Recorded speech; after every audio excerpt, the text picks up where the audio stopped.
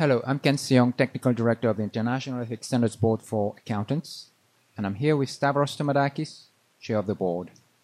We're joined by several task force and working group chairs, in particular Gary Hannaford, Don Thompson, Shara Katika, Elaine Aguiley, and Richard Fleck. We're here to discuss some of the highlights from the Ethics Board's meeting held in New York, December 12th through 15th, 2016. Stavros, this was the fourth and final full meeting of the board in 2016. What were some of the highlights and key developments from the meeting? This was indeed our last meeting of the year.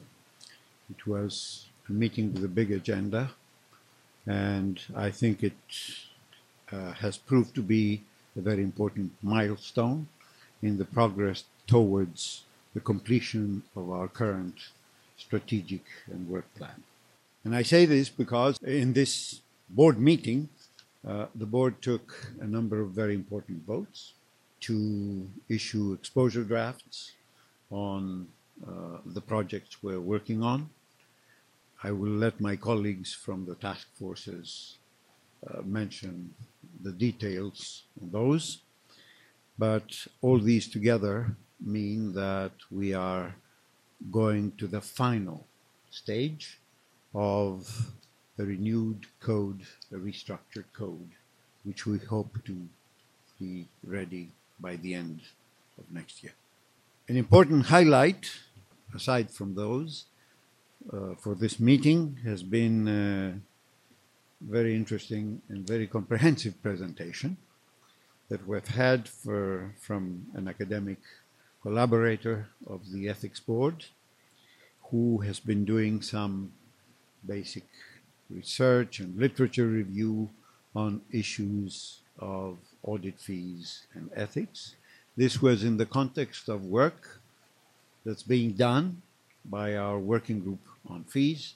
And again, we have the chairperson of that working group who will go into more detail. But the board heard very interesting research-based conclusions about the impact or non-impact of fees on various ethical issues. And this, of course, marks also something that we will be doing in the future, trying to combine our standard-setting plans with academic research and other empirical-based findings. So I think that, on the whole, this was one of the most productive meetings we had in the last 2 years. And I'm, of course, very thankful for the board and my colleagues who are here with me for this very good development. Thank you, Stavros. Let me now turn to Richard Fleck, who is the board's deputy chair. Richard chairs as well a number of topics that were discussed on the board's agenda this week. Richard, if I may invite you, please, to first of all report the key outcomes of the discussion on the board's discussion on your projects, and secondly, your impression of the board's deliberations this week. Thank you very much, Ken. I'm involved in 3 of the projects, and I think I'll start with Long Association, which is the project that deals with the relationship between individual auditors and their clients. This has been a difficult and challenging project, not least because there are very diverse positions taken around the world and trying to find a formula to accommodate those different positions. I'm delighted to say that we approved the final standard, or the paragraphs for inclusion in the code. It includes, and I want to spend a few moments on this because the text is not substantially changed from the text that has been in currency over the last 6 or 9 months. But it does include an important transition provision that we've included to allow firms that operate in those jurisdictions that have a shorter cooling off period than we are proposing to continue to comply with that shorter period for a period of 5 years, at the end of which we will review, or by the end of which we will have reviewed the whole of the section on long association to ensure that it is appropriate, having regard to the way jurisdictions around the world have developed their provisions in this area. This is an important and slightly unusual step for us to take, and that's why I've drawn that out with what I've just said.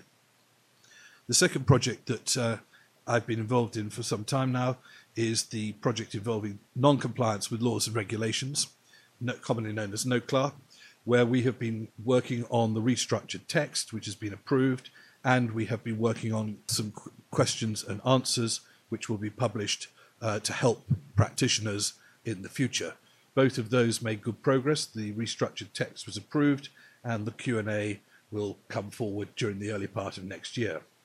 And the third project that I've been involved with is commonly known as professional skepticism.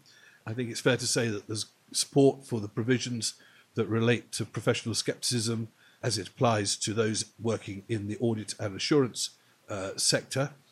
There is more work to be done in relation to the proposed critical thinking approach that we considered for the first time at this meeting. We need to consider how best to take that forward, and that will be brought back to the March meeting with such proposals as we then have. Thank you, Ken. Thank you, Richard. Let me now turn to Chishala Kateka. Chishala chairs our working group on fees that is looking at this very important area from the perspective of our code of ethics. Chishala, if I may turn to you for your take of the session this week. Thank you, Ken. The fees working group has been looking to undertake fact-finding regarding the relationship between fees charged by firms and threats to auditor independence and compliance with the fundamental principles. This has been a concern of stakeholders, and hence the working group that was set up. So in this session, we received a final report from the academic, Professor Hay, with regard to relevant literature, and this was presented to the board as was mentioned by Stavros. In this meeting, we also looked at an update on regulatory responses within the G20, and this was presented to the board.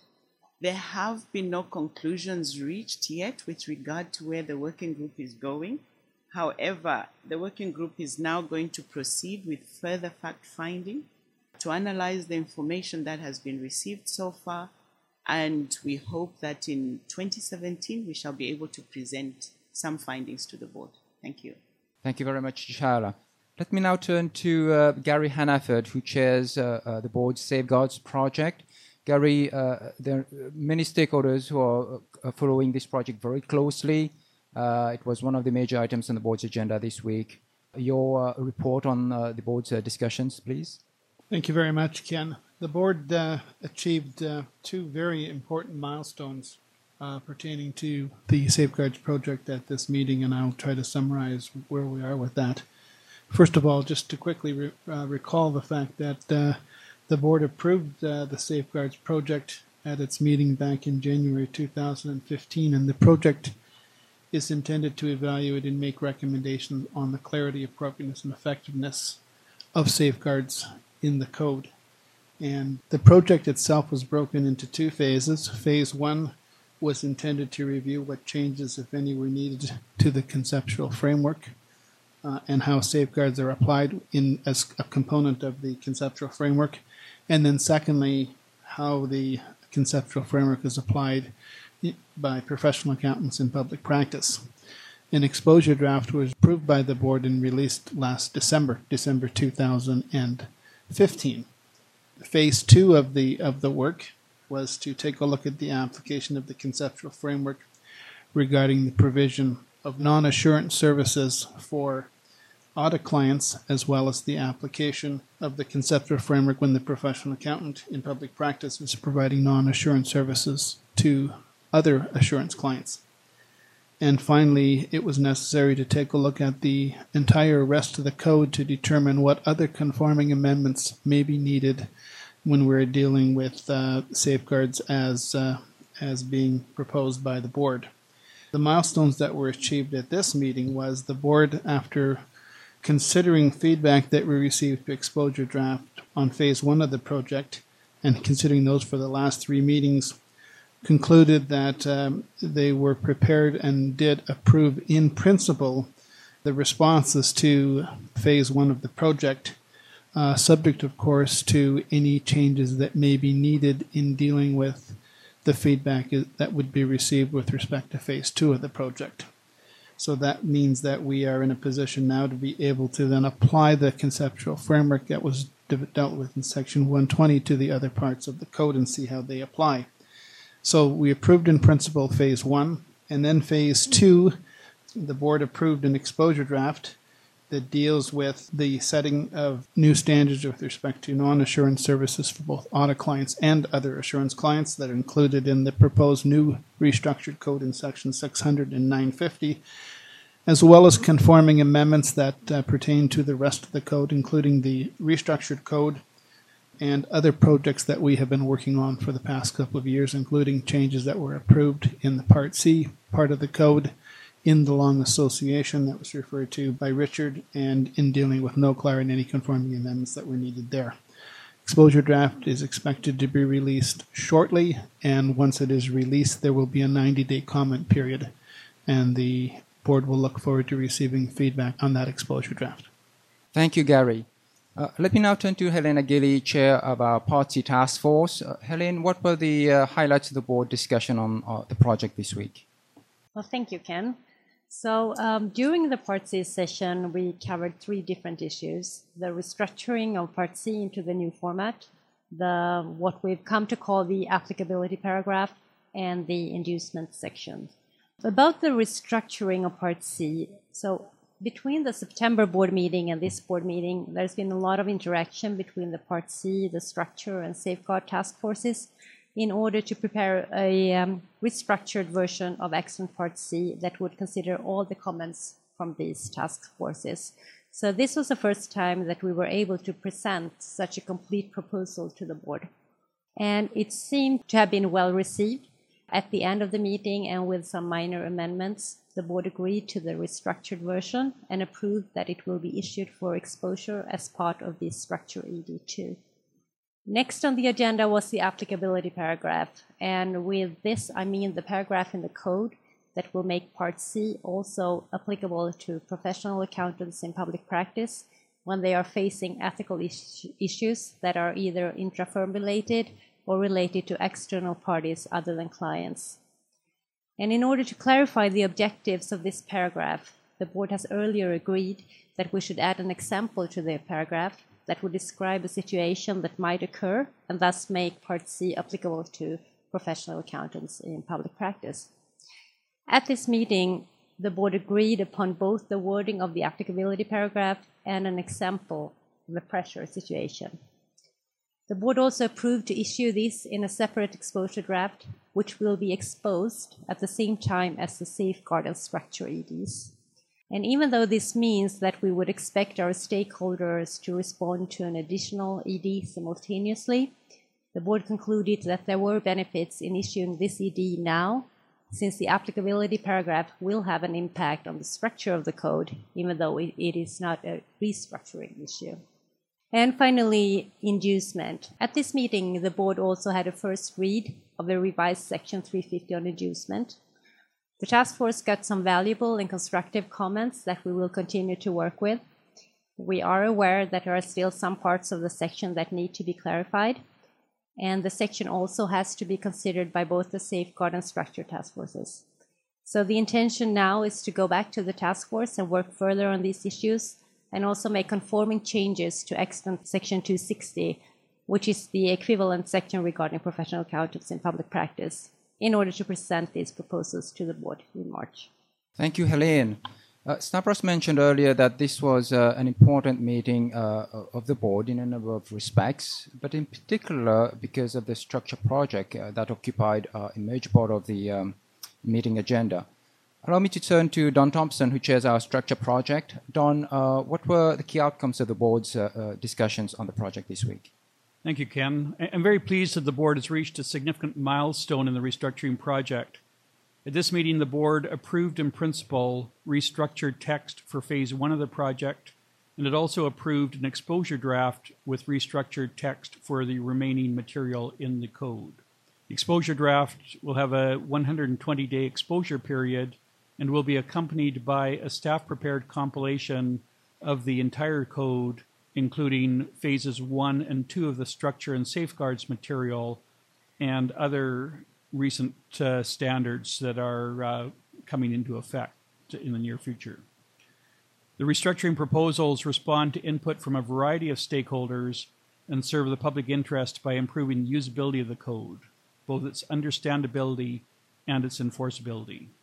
Key features include distinguishing requirements while retaining linkage to related application material, increasing the prominence of the principles-based approach, applying the conceptual framework, increasing the clarity of responsibility, and increasing clarity of language. Throughout the project, the board has been careful to avoid any weakening of the code. In response to comments from Phase 1 exposure draft respondents, changes were made to the Phase 1 text to avoid unintended changes in meaning and to enhance clarity. The final text gives prominence to the overarching requirements to comply with the fundamental principles and, where applicable, be independent. We are working towards final approval in December 2017, PIOB approval in spring of 2018, and an effective date of June 15, 2019.